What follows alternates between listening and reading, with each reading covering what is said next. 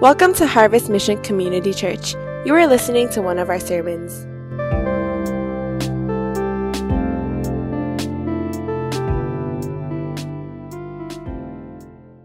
As I finish off the three-part series that we've been talking about, inventory, so far, as you remember, we talked about part one, this growth inventory, because we've been away.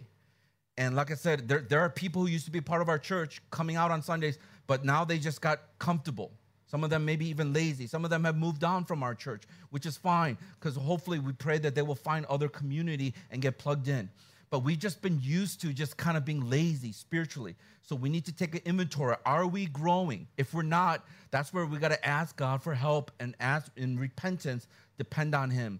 Last week, I talked about the generosity inventory to really see, as we receive the generosity of God through the gospel, are we now living generously to those around us? Let me just share some quick testimonies, and I thought it was really encouraging. I was blessed when I heard these stories. First of all, I don't know if some of you heard, but as we talked about last Sunday, we had our city ministry kind of lunch and launch as they were launching the ministry. And I don't know if it was directly because of the message or the Holy Spirit moved their hearts, but we found out there was a handful of people who actually pitched it and bought the whole group lunch. And so I don't know who you are, and no one should know who you are, because God knows who you are, and great will be your reward in heaven. But all I can say is this, is those types of testimonies of people who are hearing the word, obeying that word, and you see the blessings that will come. It is addictive. It is powerful. It will change your life. That is the power of the gospel of generosity, that when you're giving, you're the one who is receiving. Not only the blessings that you're receiving, but God gives you more, because he goes, I could trust this guy. With thousands of hundreds and thousands of Hong Kong dollars, they're using it for my kingdom. So what does he do? Is he going to be like, I don't know if I want to give it to him? No, he will bless you even more because he could trust you. It's about stewardship. Some of us, he blesses us, but we keep it to it. And then he goes, no, they're just going to use it for themselves. That's why the generosity principle, as you take this inventory, you realize that there's power in that. I shared just a little bit about just some of the experiences I went through with generosity, and I don't know what it was. Once again, I don't know if it was the word that convicted people's hearts, or they were just convicted by the Holy Spirit because they were just thinking about other things. And so this week, like every person, the people that I met, they bought me lunch, and then they were buying me coffee. And I'm like, maybe that's all I could talk about every single Sunday, generosity, love God and love people. But I was so blessed this week because people were buying me lunch and dinners and coffee. And I'm just like, but then I'm like, I want them to be blessed. I go, okay, I receive it. Be blessed. I don't want to steal your blessings. And so they were actually living out the generosity principle that we talked about. So I was so blessed to see that. Today, we're going to close out with part 3. I'm going to talk about the grit inventory. And so I want to ask us, how many of you heard of the word grit? Can you go ahead and lift up your hands and show me that if you've heard that word before? Well, do you know what it means? You might have heard it, but do you know what it means? And so I'm going to be talking about that word grit all throughout my sermon. So I want to make sure that we're on the same page. We understand when you hear that word, that you understand the way I'm using it, and we will then go to the official professionals, all right? The Cambridge Dictionary, once again, the school that some of you had longed for, but you did not, because God had another plan for you, another plan, all right? The Cambridge Dictionary defines grit as this: it is courage and determination despite difficulties. So it is this courage and determination despite, even though you are experiencing difficulties and hardships in your life. The Macmillan Dictionary defines it as this: determination to succeed even in very difficult situations. So it's not necessarily succeed in terms of being successful and a lot of money, but it's just being able to achieve that goal that you have set forth, being able to get to the other side. And so if you have grit, that means that you are determined to succeed, and even in the midst of very difficult situations. So let me ask you again, and I'm going to ask it in a different way. And you don't have to answer, just kind of think about this question. It's a rhetorical question. I'm just wondering, how many of you in this room have grit? And one of the things that you will see as I look into Scripture is that grit is a very important principle, a biblical principle for us. This is the reason why some of us are not living according to the word, because we're giving up too easily. Angela Lee Duckworth, some of you might have heard her name before. The way she defines it in a way that's a little bit more clearer in purpose due to her experience. Those of you who might not know her, she gave a TED Talk, and it was probably, I think, 9 million views. An incredible TED Talk in like little under 7 minutes, like 6 minutes, 13 seconds.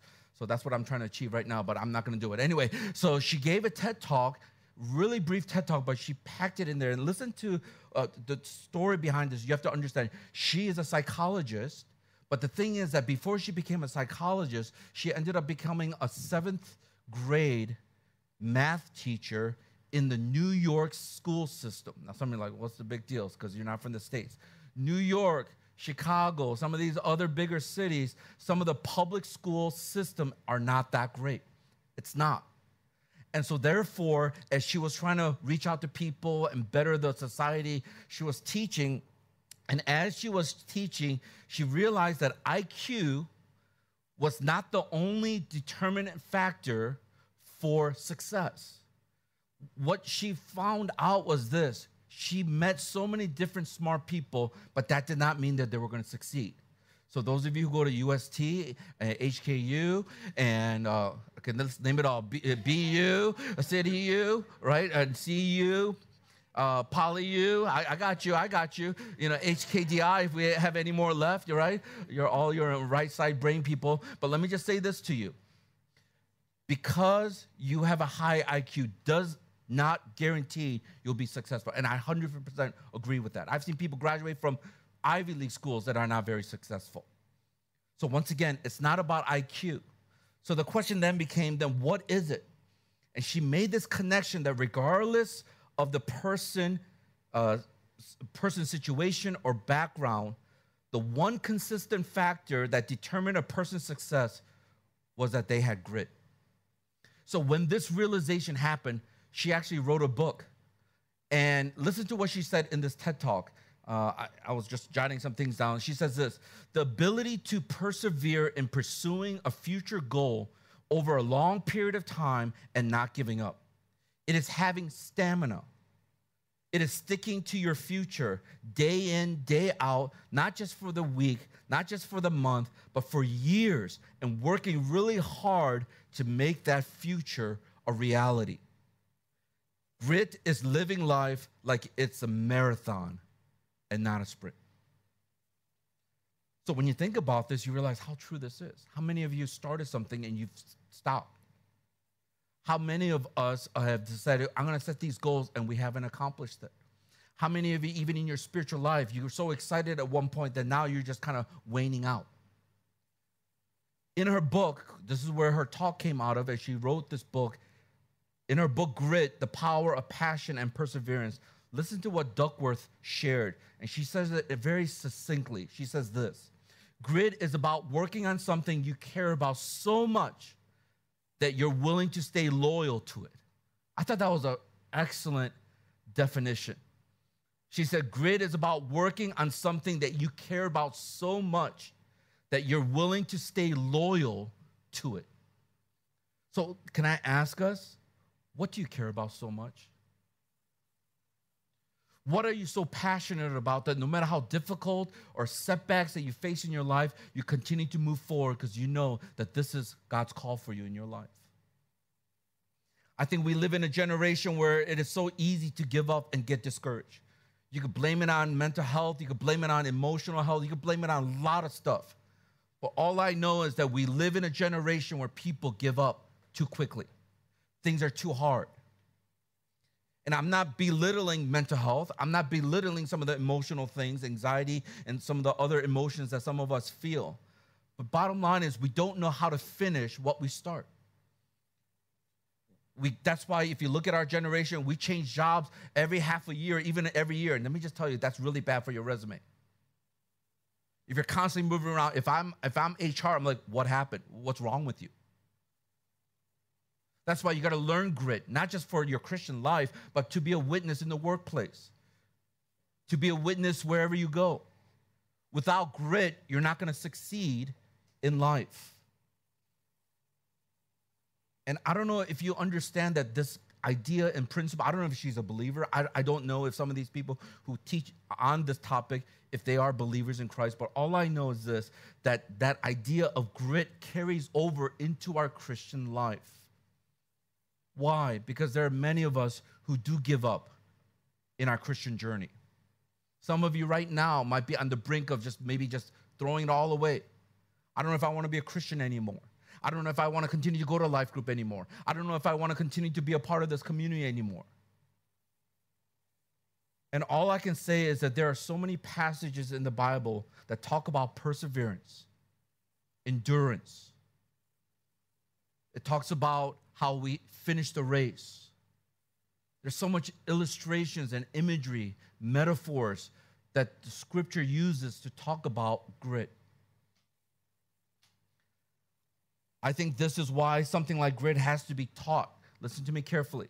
It is not something that you just naturally gain. It has to be taught. That's the first thing. Second thing, it has to be taught at an early age. That doesn't mean that if you haven't learned it, that you can't learn it. You can't. But the thing about grit is that the longer you have gone through it, which is at a young age to where you are now, I'm telling you right now, you will have a greater success in your life. Now, I'm talking as if young being like 5 years old, which is true. But I look at all of you, you're still young. Turn to somebody next to you, you're young. All right? Okay, if that person is older, don't lie, okay? But say, you're young at heart, okay? That's how you got to do it, all right? You're young at heart. So listen to me carefully. Listen to me carefully. Most of you are still young. And if you do not learn this, I'm going to tell you right now, there are some life things that are going to come your way. It's called marriage.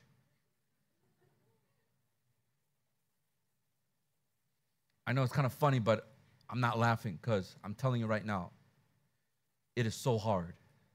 If you don't believe me, look at your parents. Some of your parents you come from homes that are divorced, broken, dysfunctional. It's hard. Oh, we're going to be different. No, you're not. You're lying to yourself. Who are you? Are you that great? Do you have that kind of relational skill? Are you that patient? Are you Jesus? Jesus, here you are in flesh. You're not. I'm not. So I'm telling you right now, at a young age, right now, if you do not learn grit, then I don't even know for the next stage of your life, you're going to make it. And if you do make it, let me just say this. There's another stage called kids. And then not just kids, but teenage kids.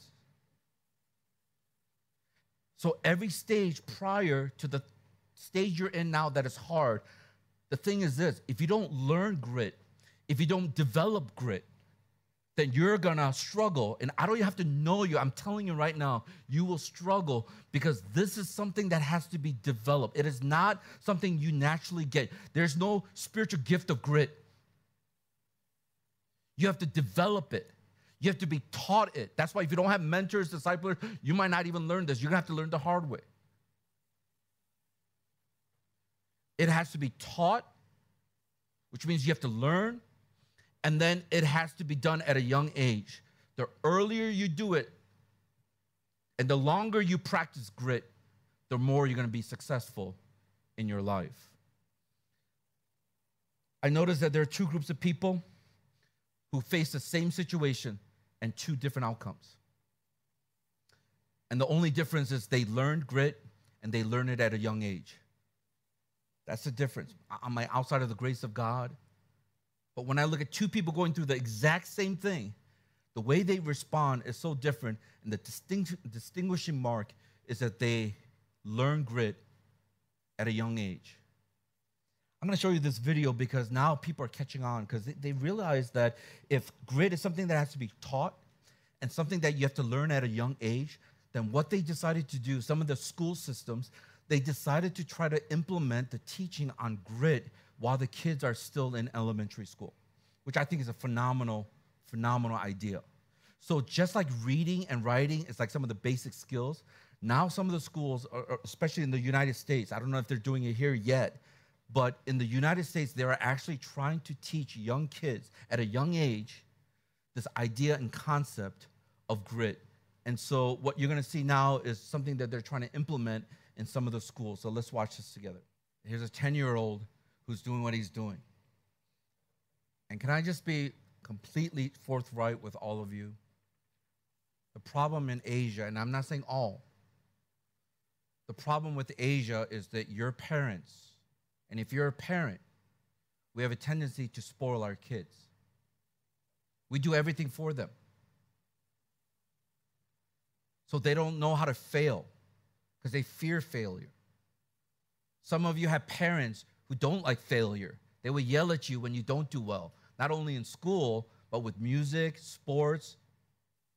So you've learned how to protect yourself, and it's all about trying to succeed. But the problem is you're not, because you haven't developed grit.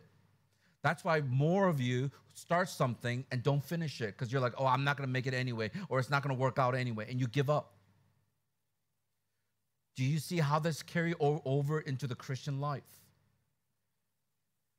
Because the Bible is very clear that this Christian life is not easy. And if you don't know how to develop this grit in your life by the grace of God, some of you are not going to persevere to the end. It's not all on you, and we'll talk about this, but it is working with you, because you cannot just sit there and say, God, then give me grit. You got to do your part. It's about human responsibility.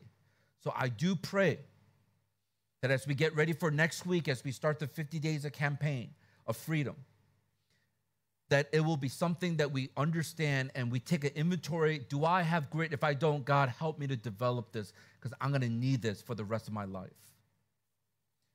I was thinking about this. Why is grittiness? Why is grittiness or having a grit so important to the Christian life? So as I was sitting there trying to think through this, I just quickly came up with a handful of reasons why having grit as a Christian is so very important. The first thing is this: following Christ is hard. Can I get a good amen to that? Amen? Following Christ is hard. If it was easy, everyone would be a Christian. It is hard. Everyone say, it is very difficult to be a Christian. Come on, say that. It is very difficult to be a Christian. It is. So if anyone tells you otherwise, tell them you're lying. It is one of the most difficult things to be a follower of Jesus Christ. Now, there's joy, there's great experiences, but it is very difficult. Listen to what it says in Matthew chapter 10, verse 37 through 39. It says, whoever loves father or mother more than me is not worthy of me. And whoever loves his son or daughter more than me is not worthy of me. And whoever does not what? Take up his cross and follow me is not worthy of me. Whoever finds his life will lose it, and whoever loses his life for my sake will find it. I mean, you got to take up your cross every single day and follow Jesus, and it's hard. Following Jesus is hard. That's why we got to develop this grit. The second thing I jotted down was life will be filled with difficulties. That's just a fact. And if you don't know this, you've been spoiled and protected by your parents and for whatever other people around you. And I'm telling you right now, if you face the reality of life, it is going to be difficult and hard, and it's going to be harsh. Some of you are going to get burned. Some of you are going to get, as Pastor Bo was saying, brokenhearted. Some of you are going to face it. You're going to be swindled. You're going to be scammed. You're going to go through things in life that you're going to be like, why me? I'm telling you, before you go through it, life is difficult, and the Bible talks about that. John chapter 16, verse 33, I've told you all this so that you may have peace in me, Jesus speaking. Here on earth, what does it say? You will have many trials and sorrow. This is Jesus telling these disciples, this is a fact. In this world, you will have many trials and sorrows, but take heart, because why? Jesus has overcome the world. Praise God for that. Amen. I don't know how anyone can live this life with all the difficulties without Jesus Christ. It's just human strength. It's about their own willpower, and you're not going to succeed. You're going to literally be crushed under the weight of the difficulties you're going to face. The third reason is this. Why is grit important? Because it helps to build character and Christ likeness in us. That's why grit is important. James chapter 1, verse 2 through 4. I've read this before, but it says this: consider pure joy, my brothers, whenever you face trials of many kinds, because you know that the testing of your faith develops perseverance.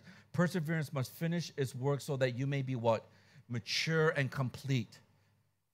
When you become mature, the word is perfect, and the only perfect person is Jesus, which means that you are going to become more like Jesus Christ as you go through the trials in your life. So the reason why grit is important instead of giving up is that it's a process of becoming more like Jesus Christ and working on your character. Number 4 is that God is glorified when we are steadfast in difficulties. Another reason why we need grit in our lives, in our walk with God, is that it glorifies God when we are steadfast in the difficulties that we face. Some of you have missed so many opportunities to glorify God because you're complainers. I keep on mentioning that there is no glory when you go through something, you complain, and then God delivers you. Oh, praise God. God is such a good God. There's no glory in that.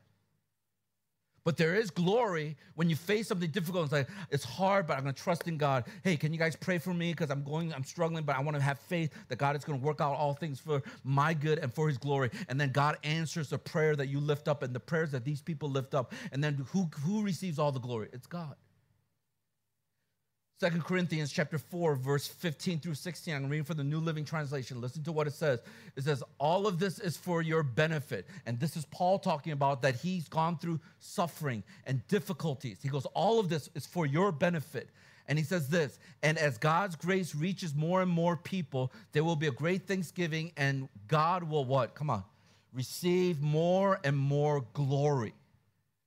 That is why we never give up. Though our bodies are dying, our spirits are being renewed every day. You don't give up because God is receiving more and more glory. If you're set on glorifying God, that means that when you go through difficulties in your life, that you will want to have grit because God is going to be glorified. The last thing is this. I don't think it's the last thing, but the only 5 things I was thinking about here, these are pretty broad categories, is that we become a witness for God. Not only do we glorify God, we become a witness. People are going to be like, what's wrong with you? You're so different. 2 Thessalonians chapter 1, verse 4. Listen to what it says. Read the yellow section. It says this. Therefore, among God's churches, we boast about what? Your perseverance and faith in all the persecutions and trials you are enduring. So when you go through difficult times, what happens? All the churches of God, they're boasting because it becomes a witness that look at that person. It's not them, but it's the power of God working in them. So it becomes a witness to those people who are struggling and they're able to trust in God. But can I just say this? I know some of you are like, okay, where are we going with this? I'm methodically building my case, kind of like Johnny Depp. I am building my case. Hopefully some of you know what's going on. So I'm like, oh, Caribbean, Pirates, a new one coming out? No, you haven't been paying attention, okay? Some of these lawyers were good. They're building their case. So I'm like, no, So pay attention. But you have to keep this in mind, that there is a difference between biblical grit and the worldly sense of grit. Let me just put it this way. Worldly grit is about striving and trying harder. That's the worldly grit. You got to keep on trying. Just keep on trying. So it's all about human emphasis, human focus. But biblical grit, the reason why this is different, and I'm going to expound it today in this passage, is that it's about having faith and abiding in God's promises so that we have hope to continue as we learn how to depend on God. That is the difference between worldly grit and biblical grit, because it's about faith and abiding in God and his promises that he has given unto us already, so that we have this hope now to continue on. We're not going to give up. We're going to continue on because it's based on a hope that is founded on the promises of God. So that's why we're going to have faith and we're going to keep on abiding. So let me give us the one thing. The one thing is simply this, that we can build up our grittiness as we trust in God's faithfulness. All right, we're going to talk about learning how to be gritty. Everyone say gritty. Not greedy, but gritty, all right? So we can build up our grittiness as we trust in God's faithfulness. 2 things I'm going to talk about. Hopefully if you're following along in the church app and the notes, we're going to be looking at Hebrews chapter 10, and we're going to start all the way from verse 32. So if you have your Bibles, please turn to Hebrews chapter 10. And can I just say this? We're going to read sections at a time so that we can understand what it is that God is trying to say to us. So you could read it up here. If you don't have a Bible, you can just kind of follow along with me. And so this is what the Word of God says. Before we read it, just have it open, have it there. I want to talk about how we can build up this grittiness in us as we fully trust in God's faithfulness. Now, there's going to be a couple things we have to understand about that. Break it down. The first thing is this. We have to know and we have to practice the recollection of God's faithfulness. That's the first thing. It's about our recollection of God's faithfulness. Before I read the passage, I want to give you a little bit of a context of where this passage is coming from. If you look at chapter 11, the book of Hebrews, the writer of Hebrews, he starts off chapter 10 and he's talking about Christ's sacrifice and how that's far superior than all the sacrifices of the Old Testament.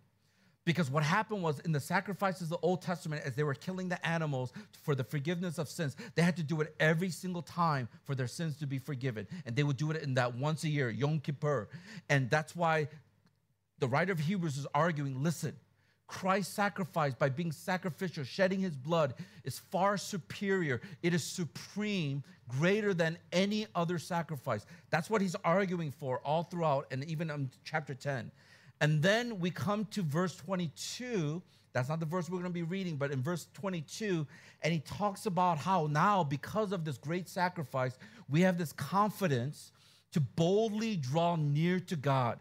We have full assurance to draw near to God. We don't have to be fearful. We don't have to wonder, does he accept us? Does he love us? We can boldly enter into the presence of God and draw near to him because of the sacrifice. And then in verse 24 through 25, you know what he says? He reminds people, this great sacrifice, now we're going to approach God boldly. And then he says, spur one another on towards love and good deeds.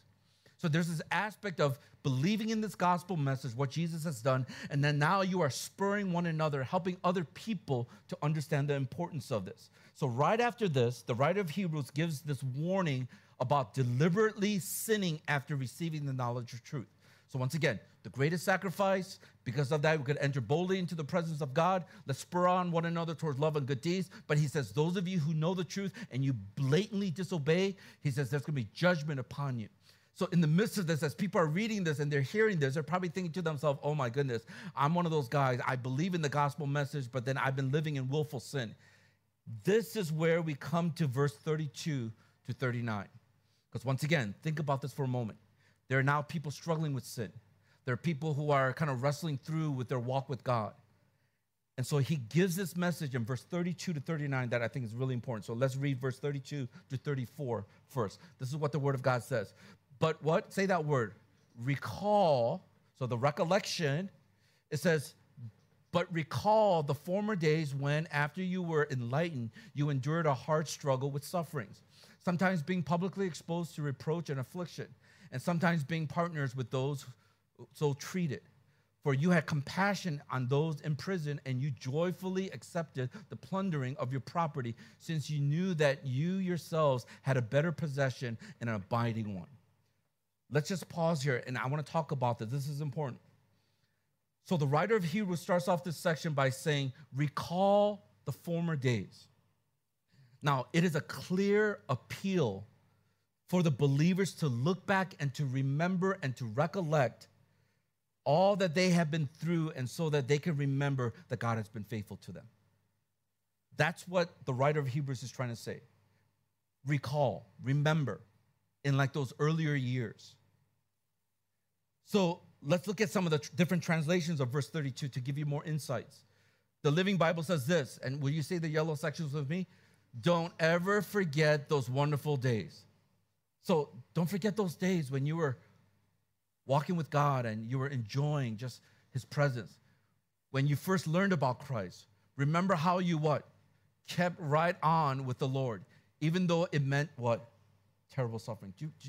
I'm wondering how many of you guys remember those days when things were hard, but you didn't care because your relationship with Jesus, it was so sweet. The New Living Translation says this. It says, 1, 2, 3. Think back on those early days.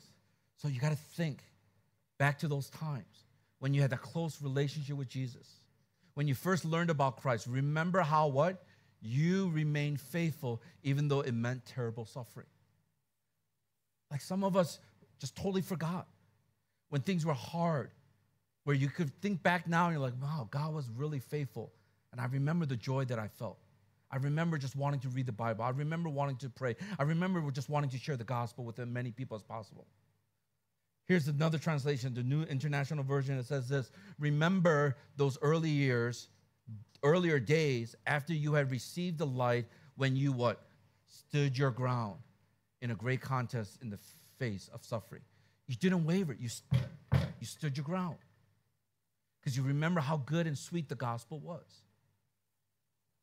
What was it about recollecting and remembering about God and those early years, the early days in our faith that helped us to believe that we had this grit and perseverance because we believed it? I would say that it was because things were more simple then. I think right now some of our lives are very complicated. Because back then, in the earlier days, in the earlier years, it was really about just loving God and loving people. It was so simple. And that's why when you think about those earlier years, it brings back good memories, because it was really about what you were receiving from God, and you wanted to bless other people and live for his name. You started obeying what the word of God says. I'm wondering how many of us in this room, we have complicated this Christian life more than we like to confess to and admit to. We're now more focused on how we present ourselves to other people. That wasn't the case when you first became a Christian. All you knew is you didn't even know how to pray. God, here I am. And people are like, whoa. But now you're like, Father, thou art in heaven. Like, you are so concerned about what other people think about you. You're complicating things. That's why some of you have forgotten those early years. Some of us are more focused on serving and doing things for God rather than being the child of God. So you're complicating things. You make things more than it really is.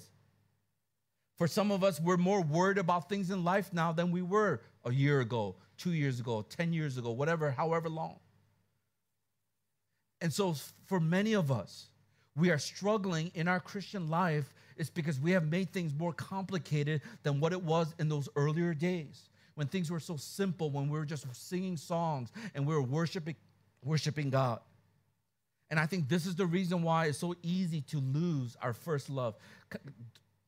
Go ahead and raise your hand if you want to, but how many of you guys remember your first love? Okay, no one does that. This is a shame culture, so let me take that back. Okay, don't raise your hand then, okay? Just smile, look like it doesn't even relate to you, all right? Do you remember your first puppy love? And why did they call it puppy love? I don't even know why. I should have looked it up, because they look like it's cute, and you're like, oh, that kind of thing. Maybe that's why. But anyway, my first one came when I was in 4th grade. This is now a confession. Her name, Jolene.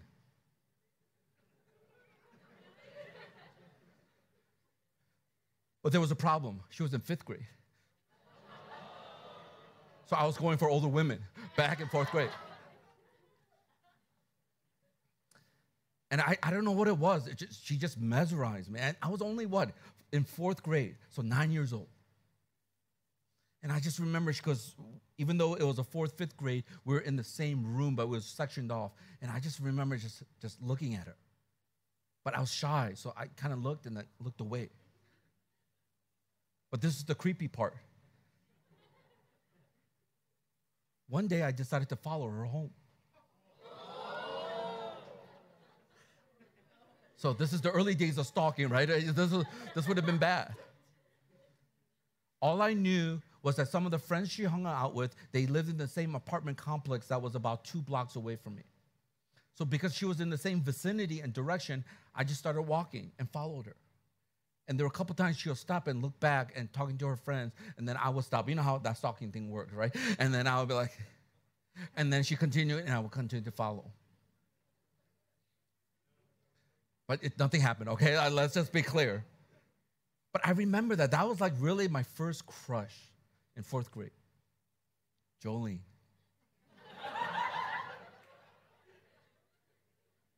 Don't worry, my wife knows. But anyway. A 5th grader when I was only in 4th grade. And it was something about it that was so innocent, that was so pure. That's why first love is such a powerful thing, because it makes an impact on your life. Do you remember Revelation chapter 2? Verse 4 and 5. Jesus says this, yet I hold this against you. You have what? Forsaken your first love. Remember or recollect, reconsider the height from which you have fallen. And it says what? Repent and do the things you did at first. If you do not repent, I will come to you and remove your lampstand from its place. See, the thing is this, when you have this first love, you're willing to go through anything. He mentions about going through suffering, such as insults, persecutions, even the taking of property. They endured all these things because of this eternal perspective in this earlier days. As it says in verse 34, you accepted it with joy. You knew there were better things waiting for you that will last forever. For each of these moments of suffering and hardships, they knew that something greater was to come. That's why they could endure it, because of something that's greater, something that's more lasting. And the thing about this is that as they were going through the suffering and the difficulties, they knew the faithfulness of God, and it helped them in those situations. And can I ask us, I'm just wondering how many of us, when we think about our first love, when we first experienced the gospel message, and we understood what Jesus Christ did for us on the cross, somewhere along the line, have you forgotten? Somewhere in the midst of doing all the stuff for God, you've complicated things rather than going back to the simple thing of just loving and worshiping Jesus. I remember those times when I would just pull out a guitar or go on the piano and I would just sing love songs to Jesus. And inspired by whatever words or things that were images coming out, I would just like sing those things. I'm wondering if some of us have lost that. And that's why right now, when you're going through something difficult, you want to give up. You want to just throw in the towel and say, you know what, forget it. I surrender. I give up. Rather than say, no, let me pause here and let me recollect God's faithfulness. That even though I've been up and down in my relationship with him, he has been constant. He has been faithful to me. Because that's exactly what the writer of Hebrews is challenging the believers. Recall the earlier days. Remember the earlier days that you were so joyful, even though people were persecuting you, insulting you, they were taking away your property, that you still rejoiced. Why? Because you knew something greater was to come. Do we have this in our lives? I'm just wondering if some of us are on the verge of giving up. When was the last time you recollected the faithfulness of God? We can build up our grittiness as we trust in God's faithfulness. That's why there has to be a recollection of his faithfulness. That's the first thing. The second point is this. Our recollection of God's faithfulness is not the only thing, but the second thing is this, the reliance upon God's faithfulness. So you got to recollect, and now you got to start relying upon the faithfulness of God. Let's finish off and read verse 35 through 39. This is what the word of God says. It says, therefore, do not throw away your confidence, which has a great reward. For you have need of endurance, so that when you have done the will of God, you may receive what is promised. For yet a little while, and the one coming, or the coming one, will come and will not delay. But my righteous one shall live by faith, and if he shrinks back, my soul has no pleasure in him. But we are not of those who shrink back and are destroyed, but of those who have faith and preserve their soul. When you read this passage in the last portion of this, I want you to focus on that phrase, do not throw away your confidence. It's very important. In fact, it's so important. I'm going to try to help you to see this in different translations. The Amplified Version says this, do not therefore what? Come on, say this. Fling away your fearless confidence, for it has a glorious and great reward. Listen to what the Voice translation says. Remember this and what? Do not abandon your confidence, which will lead to rich rewards. And the Living Bible says this, do not let this happy trust in the Lord die away. No matter what happens, remember your reward. The Expanded Bible says this, so do not lose or throw away the courage you had in the past, or your confident trust in God, or your boldness, which has a great reward. See, this confidence that the writer of Hebrew is talking about is that trust that the believers had in God and the hope that was theirs because Jesus Christ sacrificed on the cross and the resurrection from the dead. That's why they were so certain. That's why they were so confident. That's why they were so bold. That's why they didn't want to throw it away. So here's the writer of Hebrews says, do not let it die away. Do not lose that. Do not abandon it. Do not fling it away. Do not throw away your confidence. This confidence that the writer of Hebrews is talking about, once again, is when you trust in God and what he did through Jesus Christ, and Jesus rose from the dead. That is where our confidence lies. So isn't it amazing that the great confidence and hope that we had at one time can easily be thrown away or casted away? Or some of us, we go back to the old way of life. Can I just speak to some of you who are in that situation right now? Some of you have decided to go back to your old way of life. The last couple of years, you were trying to live for Jesus. You were serving and doing all this stuff.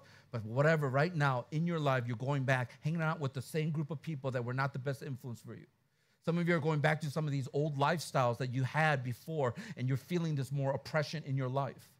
Some of you are going back to certain things that were not helpful for you, that God delivered you from. Now you're going back into it. And that's why the guilt begins to build upon yourself, and you're asking yourself, why do I have to go through this? And to those of us who are in that situation, I want to just encourage you with what the writer of Hebrews is trying to say.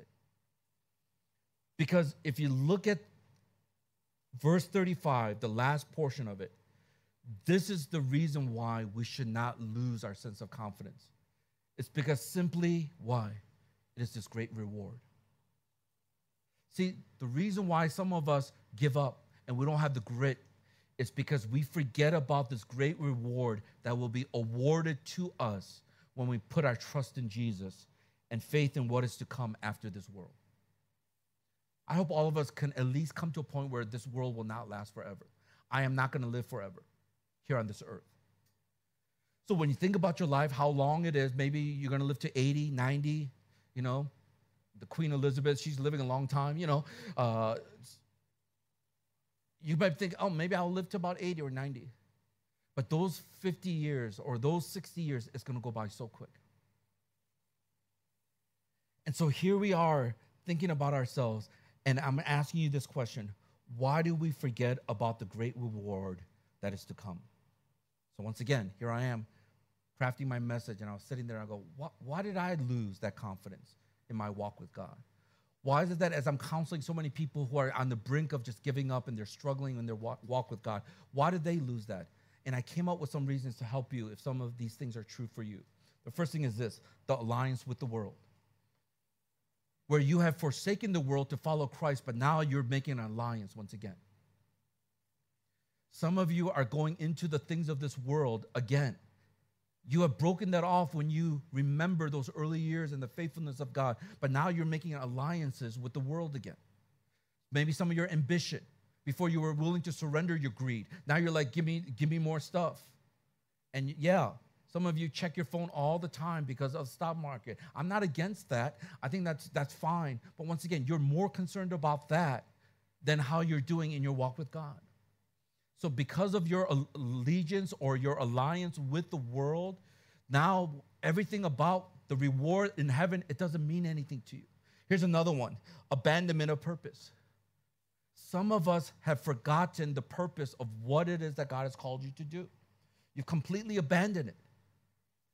And I don't know what it's going to take for God to wake you up to realize this is why I created you. It is not to live for yourself. It's not for your own fame. It's not for your own glory. It's not about materialism. It's about my kingdom. Some of you right now, you're struggling and you want to give up in your journey with God. Why? Because you have abandoned the God-given purpose that he has given to you. Here's another one. It's the absence of results. Some of you give up so quickly because you don't see results. You read the Bible, you pray, you come out to life group, you do all this stuff, and no results. You're not changing. So you get so discouraged. You know what? Forget it. I mean, think about it. The reason why it is not about results, not that God doesn't care about results, but it's not about results, because when there are results, it is easy to take pride in what we do. Are you with me? Can I get a good amen to that? That's why oftentimes you might not see results until many years later, because it's not about you. It's about Him. It's about His glory. And there are times when you have nothing to do with it and there's fruit and results. And you're like, I had nothing to do with it. Exactly, that's the point. You had nothing to do with it. But some of us, we give up so quickly because what? We don't see results. This is what I see all the time with leaders. If they don't see their life changing, if they don't see the people that they're spending time with, I go, why do you then spend time with people? Because you want to receive glory for yourself that you're an awesome leader? Sometimes you need to experience zero fruit to wake you up that it's not about you. So if your whole life is about results, I do X and then I get Y. I do Y, I get Z. I'm telling you right now, you are on the verge of probably going to get discouraged and depressed and give up. Because the Bible clearly teaches, even though you don't see the fruits here on this earth, there will be a great reward. What if the only thing God has called you to do is to witness to that one person and you don't even see them come to know Christ? It's after you die and then that person comes to Christ. You might think that you're a failure, but if you know that it's what God desires for you to do, then you can rejoice because you have done faithfully. You're going to be that person who hides that one talent because you like, I was scared, rather than doing the things that God has called you to do. So it's not about results. God will bring the results. He's the one who could bring results, but it's not our responsibility. We faithfully do what He has called us to do. And then your reward will be in heaven. That's when you won't be discouraged. So alliance with the world, abandonment of purpose, absence of results, afraid of others' opinions. This is another reason why so many of you want to give up. And so many of you don't have the grit. Because you care more about what your parents say to you and about you than what God says to you and about you. You care more about what your friends say to you and about you more than what God says to you and about you. This is the reason why some of us are struggling, because you're so afraid of other people's opinion of you when you can be secure to know that it doesn't even matter what you think, because it's the most important thing is what God says about me. And I'm a child of God. I'm loved by God. I'm the apple of His eye, that He has redeemed me, that He has purchased me with His blood. So I don't have to be afraid of anyone's opinion. You can kill me, but I know that I will die and go to heaven, and I can be secure in that. But some of you are waffling in your walk with God. You're thinking about, well, maybe I should give up, or maybe I shouldn't, I don't know, go to life group, or I shouldn't maybe do this because I'm hearing all this stuff. And some of you get so influenced by other people's opinion that you don't have any backbone. You don't know how to stand firm, stand your ground, and not throw away, abandon, toss out the things that God has already spoken to you about, because there is great reward that's coming. Number 5, apathy. Some of you are apathetic, and I'm telling you right now, one of the reasons for apathy is comfort.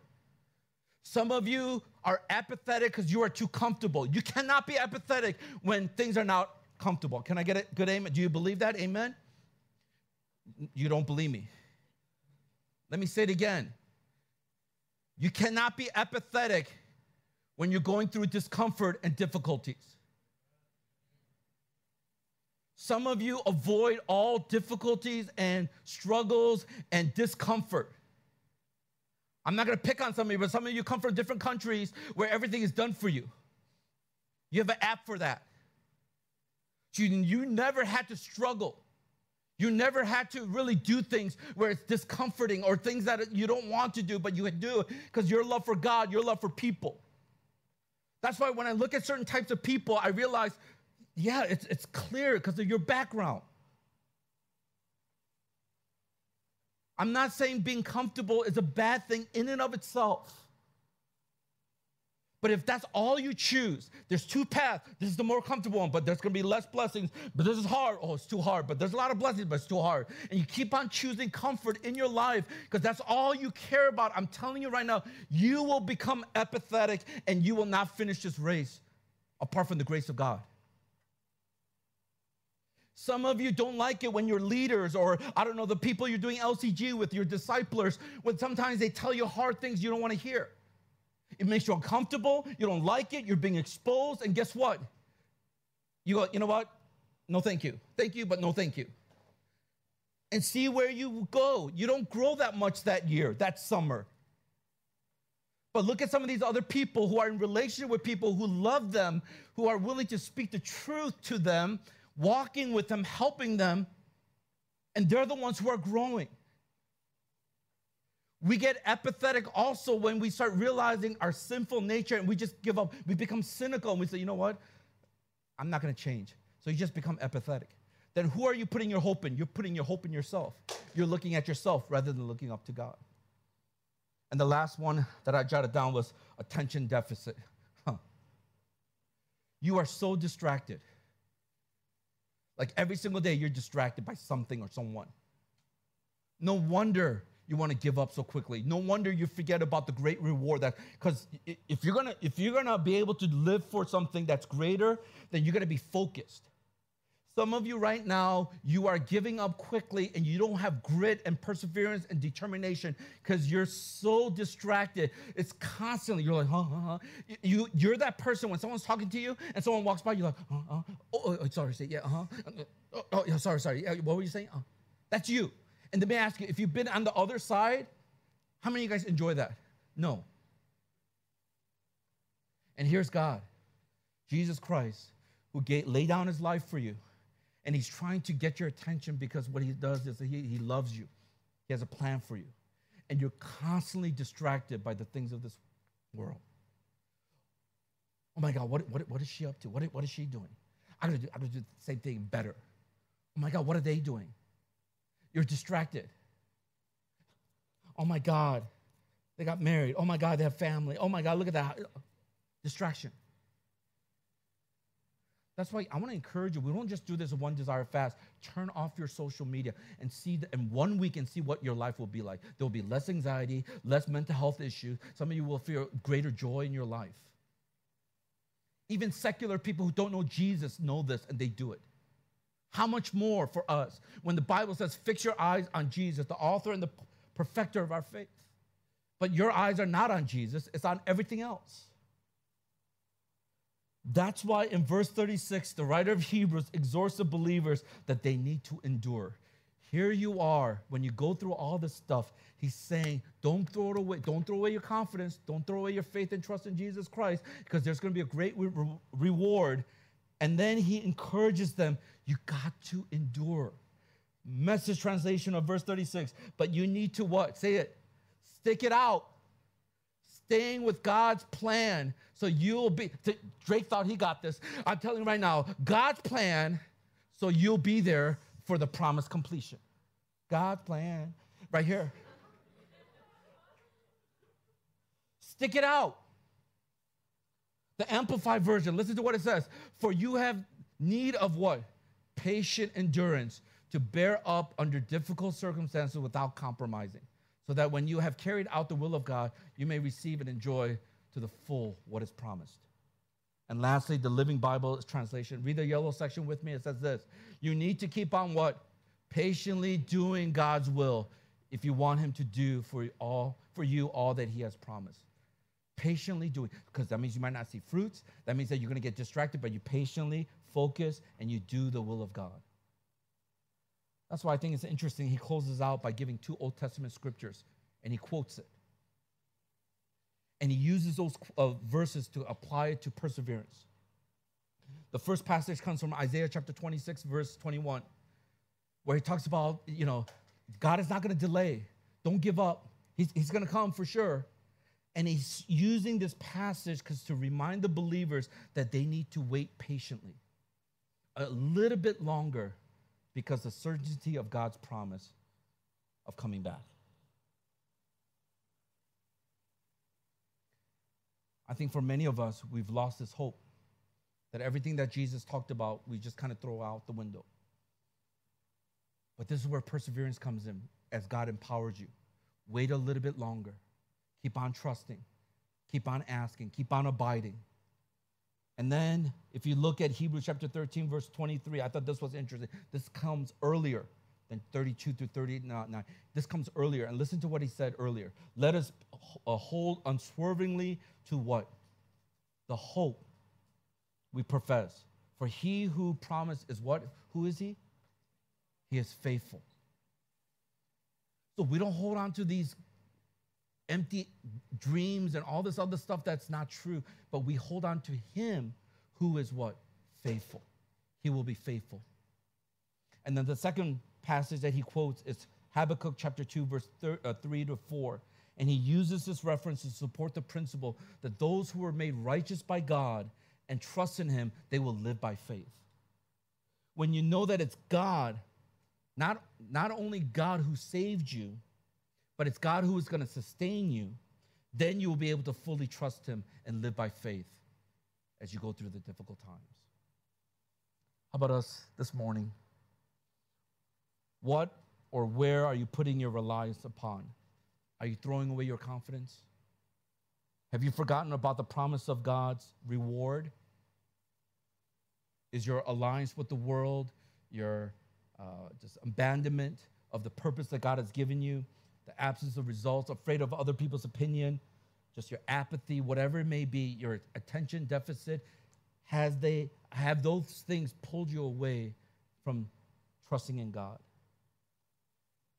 I think this is why we're going to turn back to Jesus in the gospel.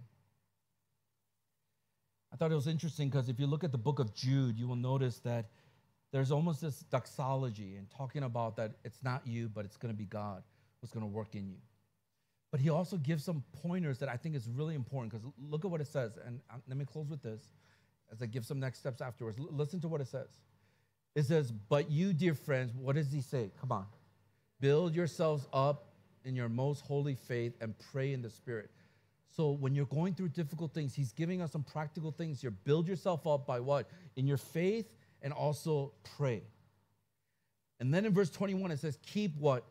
Yourselves in God's love. See, when you stray away from God's love or you forget about his love, then you're going to struggle. But it says, keep or remain in God's love. And then what? Wait for the mercy of our Lord Jesus Christ to bring you to eternal life. And it says what? Be what? Merciful to those who doubt. Snatch others from the fire and save them, to show mercy. So what he's saying is there's going to be so many other people who are struggling. So reach out to them. Love them. And then look at what it says in closing. Do we have, I think, the next verse? We'll get it. And this is the part I want to share that you need to understand. It says, to him who is what? Who's able. You're not able to try to persevere. It says, to him who's able, which is God, to keep you from what? Falling.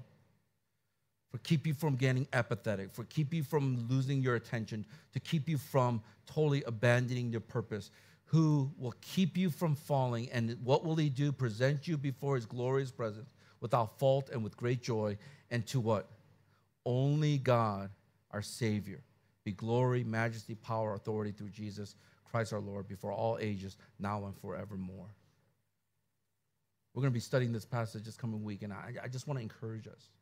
As we look at this, this tells us about the gospel. You cannot save yourself. You cannot try to persevere on your own, but it's to him who is able. So we turn to him. How awesome and glorious is he that he went all the way to the cross, rose again from the dead, so that now if we trust in him, we will rely upon him, that we will believe in his faithfulness to us, then we can develop this grittiness that we need in our lives. So I'm going to close with some next steps. As I'm thinking about this, I was just thinking, okay, let's make it very practical. So I'm going to give you 6 skills, and it's going to be gritty, all right? Are you with me? The first thing is this. You got to gain perspective.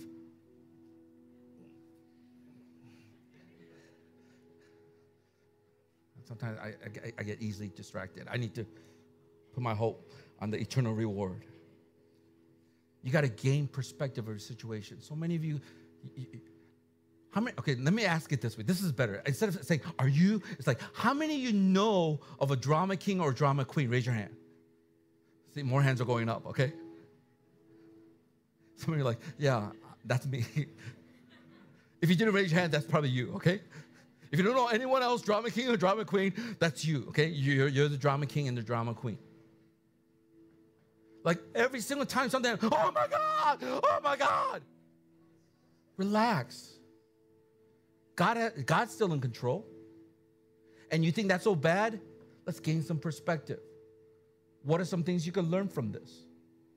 How is it humbling you? How does it teach you more about God's love, God's mercy? So one of the first things you got to do is learn how to gain some perspective in the difficult situation you're facing. That's the G. The R is this: remember your why. Remember your purpose.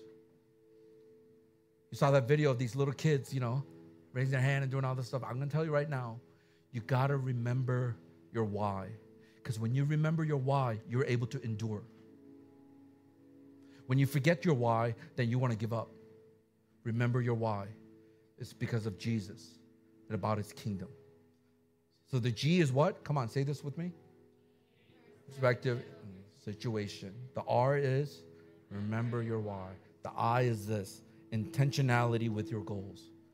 Part of learning how to endure is that you have this goal, but then you're very intentional. Sometimes you just take little steps. Don't give up on that dream.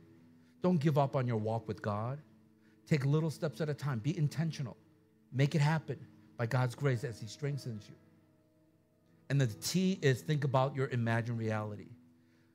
A lot of times we give up on what is to be and why you decided to do it. So sometimes you got to think and remind yourself of that. Oh yeah, this is why. Because I love Jesus and I want to become more like him. It could be a goal for what you want to do by the age of 30. I don't know. Whatever goal you have set is remember, think about your imagined reality. This is what I'm imagining, that I'm going to become what I'm going to do. I pray that it's in line with the kingdom of God. The other T is this: talk to someone who inspires you. Because there will be people who tell you negative things, but find people who inspires you. And that doesn't mean they always tell you nice things. But you look at their life, you look at things that they're speaking truth into your life. If they inspire you, I want to encourage you to talk to them, because it's so easy to get discouraged and want to give up. But you build grit when you start talking to other people who have gone through a lot of stuff, but they're able to endure. So talk to people who inspire you.